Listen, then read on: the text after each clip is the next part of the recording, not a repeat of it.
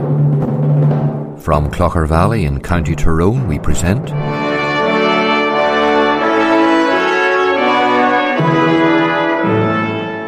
Let the Bible Speak.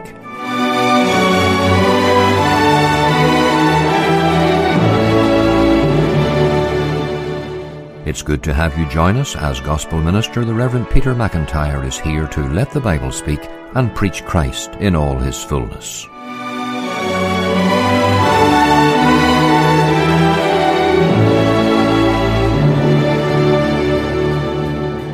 Good afternoon. In a few minutes we're going to be thinking about the Judas Kiss. First, here's a gospel song from Parker Donnelly. I'm using my Bible for a roadmap. The 10 Commandments tell me what to do. The 12 disciples are my road sign, and heaven is my final stop someday. There'll be no detours in heaven, no rough roads along the way. I'm using my Bible for a roadmap, and heaven is my final stop someday.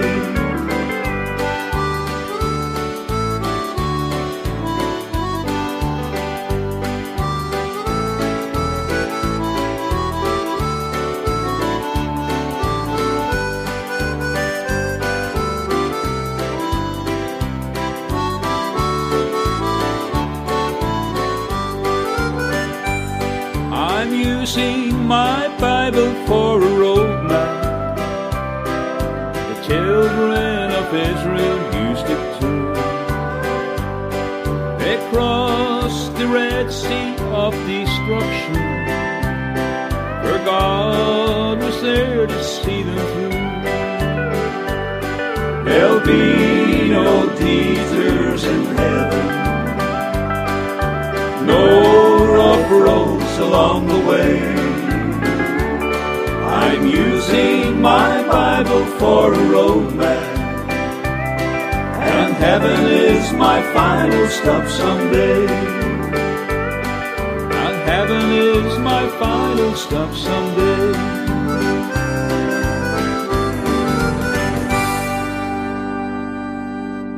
Today I want to talk to you about Judas Iscariot, the man who betrayed the Lord Jesus Christ, the one who made a solemn and a tragic choice. In John chapter 13 and the verse 30 we read that Judas, having received the sop, went immediately out, and it was night. The man who betrayed Jesus Christ. First of all, let us think about Judas's profession. Judas was a very privileged person because he was numbered with the disciples. Not only was he numbered with the disciples, but he was given a position of responsibility because he looked after the money that the little group of men used to buy themselves food and other necessities. Judas was in the company of the likes of Peter and James and John and Andrew. He was in the company of Jesus Christ. In fact, he was chosen by Jesus Christ to be one of his followers. He saw the most astonishing miracles taking place. He saw Lazarus, for example, being raised from the dead. He heard some of the greatest miracles ever. He heard some of the greatest sermons ever preached. He stood there upon the mount and he heard the Lord utter words which amazed absolutely everyone. But yet Judas did not truly know Christ. He knew about Christ. He knew the physical person of Christ, but he did not know Jesus Christ in his heart. He had a profession, but it was an empty profession. And today you may attend church, you may be a member of that church, you may take communion, you may have been baptized, you may hold office in that church, and yet you may be unconverted. You may know about Jesus Christ, you may practice religion, but yet your soul at this time is a lost soul. Is that so with you? Let us also think about Judas's possession. Why did Judas do what he did? In Luke 22 verse 3 we read that Satan entered into Judas, and in John 13 verse 2 we read, the devil having now put it into the heart of Judas Iscariot to betray him. Satan inspired him and drove him to do what he did. He possessed the devil. Now Judas was one singular man. There never will be another Judas. Satan will never inspire anyone to do what Judas ever did again. He was one man. But yet there is a lesson from this. Satan is still in the business of deceiving and duping souls. For example, in 2 Corinthians chapter 4 verses 3 and 4 we read, "But if our gospel be hid, it is hid to them that are lost, in whom the God of this world hath blinded the minds of them that believe not, lest the light of the glorious gospel of Christ, who is the image of God, should shine unto them." People reject the gospel. People say they do not need to be saved. People turn away from Jesus Christ because the devil, who is here called the God of this world, blinds their minds. Be careful lest you are not deceived by Satan himself. To be deceived by Satan is to be entirely and eternally destroyed. Let's also think about Judas's passion. Why did Judas do what he did? What was it that the devil used in order to tempt and to tantalize Judas and to bring him to that point of absolute submission? What was his weakness? We all have weaknesses. We all have sins that we're more prone to commit than other sins. We all have temptations within us. What was Judas's weakness? What was his passion in life? In Matthew 26 verse 15 we read that Judas said to the chief priests, "What will ye give me, and I will deliver him unto you?" And they covenanted with him for 30 pieces of silver. And from that time he sought opportunity to betray him. When he realized he was going to get paid, and well paid, for betraying Jesus, that was enough. His weakness was money, and Satan exploited that weakness. Now for some people, money still is an incredible weakness, or as the Bible would put it, the love of money. Because 1 Timothy chapter 6 verse 10 reads, "For the love of money is the root of all evil, which while some coveted after, they have erred from the faith, and pierced themselves through with many sorrows." People have committed crimes. They're in prison. They have hurt people because of the love of money. But other people are consumed by lust, by immoral behaviour, by adultery, by anger, by a filthy tongue. Satan will use a particular aspect of our lives, of our moral makeup, to keep us from God. And what is he using in your life to keep you from God today? If you're not a Christian, what is it you're putting in front of Jesus Christ? Oh, do not be deceived. What is your passion? What is your God? What is your idol? And then we also want to think about Judas's prediction. Judas received a warning. Jesus predicted that Judas would do what he did. In Matthew 26:23, Jesus said, "He that dippeth his hand with me in the dish, the same shall betray me. The Son of Man goeth as it is written of him. But woe unto that man by whom the Son of Man is betrayed. It had been good for that man if he had not been born." Then Judas, which betrayed him, answered and said, "Master, is it I?" He said unto him, "Thou hast said." The other disciples did not fully understand what was going on here. Later they would reflect upon it, and they would acknowledge, yes, Judas received this prediction. Judas was actually told that if he would betray Jesus, it would be better if he had never been born. But still he went and did what he did. He ignored the warnings. He went straight through every red light, and he went straight through every red light to his own destruction. We are told that after he heard this warning, he went immediately out. It was night. There is a solemn picture there. It was night because it was night for his soul. He had reached the point of no return. He never again would have an opportunity to know Jesus Christ. And everyone reaches that point of no return in their own spiritual experience. There's no turning back. You turn from Christ, you turn from Christ. You go into the night, and then there is the time when there's no going back. Oh, you be careful today. This could be your last opportunity to get right with God.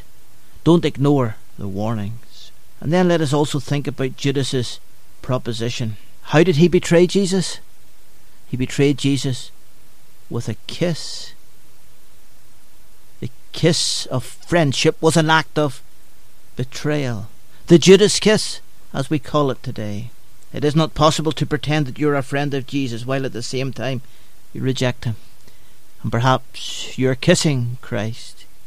You're pretending that you're in the side of Christ, that you're a Christian, when all the while you're turning away from Him. Not everyone that says, Lord, Lord, will enter into the kingdom of heaven. In the final place, let us think about Judas's punishment. This is certainly the most solemn aspect of all. Judas, after he saw Christ being taken away to be crucified, he realized what he had done. The enormity of his sins were a huge weight about his neck. He had now reached the place where he could reflect upon what Christ said. It would be better for him if he had not been born. And so he went to those people who paid him the money for help, to the chief priests, to those who were allegedly and by profession the spiritual guardians of the people. And he handed in those 30 pieces of silver. He said, I have sinned, I have betrayed innocent blood. And they said, what is that to us? And then he went out and he hung himself. He died friendless. He died without hope. He died with no one by his side. He realized that he had been used and abused by others, and it was now too late. The money now meant nothing to him. He no longer wanted that money. He could see no future for himself. Now Judas did not take his own life because he was suffering from extreme depression or mental illness. If you today are suffering from extreme depression or mental illness and you feel that temptation, take your own life, please don't do that. You go and seek for help. You talk to people. It is so important. There are people out there who will help you, who will befriend you, who will assist you. I know these have been difficult times. Some people have been very lonely. Please stop in your tracks if you're in a place of great psychological darkness. But this wasn't Judas's problem. Judas's problem was that he knew spiritually he had reached the place of no return. He had sinned against Jesus Christ. He had done what no other person ever had done and ever could do. He was the son of perdition, and the weight of that was upon him, and there was no grace, and there was no turning back, and there was no forgiveness. And I know Judas stands alone in the history of the world, and no one could ever be really compared to this man. But the real lesson is this: Satan discards those whom he dupes. He casts them off, and that's what happened to this man. He had reached the point of no return. He had sinned against his day of grace. It's a solemn, solemn thing, and the Bible says, my spirit shall not always strive with man. In Stone Mountain in the USA, in the state of Georgia, there is the largest piece of exposed granite in the world. It is a dome-shaped mountain, and if you're at the top of that mountain you could walk, and the slope seems to be very gradual and very gentle at first, but if you keep walking and walking, eventually you'll go into an uncontrolled run, and you'll not be able to stop, you'll not be able to get back. You'll reach a point of no return. Gravity will push you all the way to your own destruction. Very dangerous place to be. But spiritually people do that. They turn from God, they turn from the gospel, and then eventually they reach the place of no return. This happened to Judas. Oh dear friend, listen to the warning signs. Turn to Jesus Christ while he is calling you, while he is speaking to you. Don't reject Christ. Embrace him as your Saviour, and do so today. I thank you so much for listening, and please remember the broadcast after midday here on Radio Star Country on Sunday. You've been listening to Let the Bible Speak.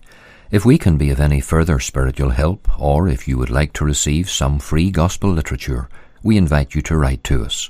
Our mailing address is Let the Bible Speak, Reverend Peter McIntyre, 13 Willand Crescent, 5 Mile Town, County Tyrone, BT 750QL.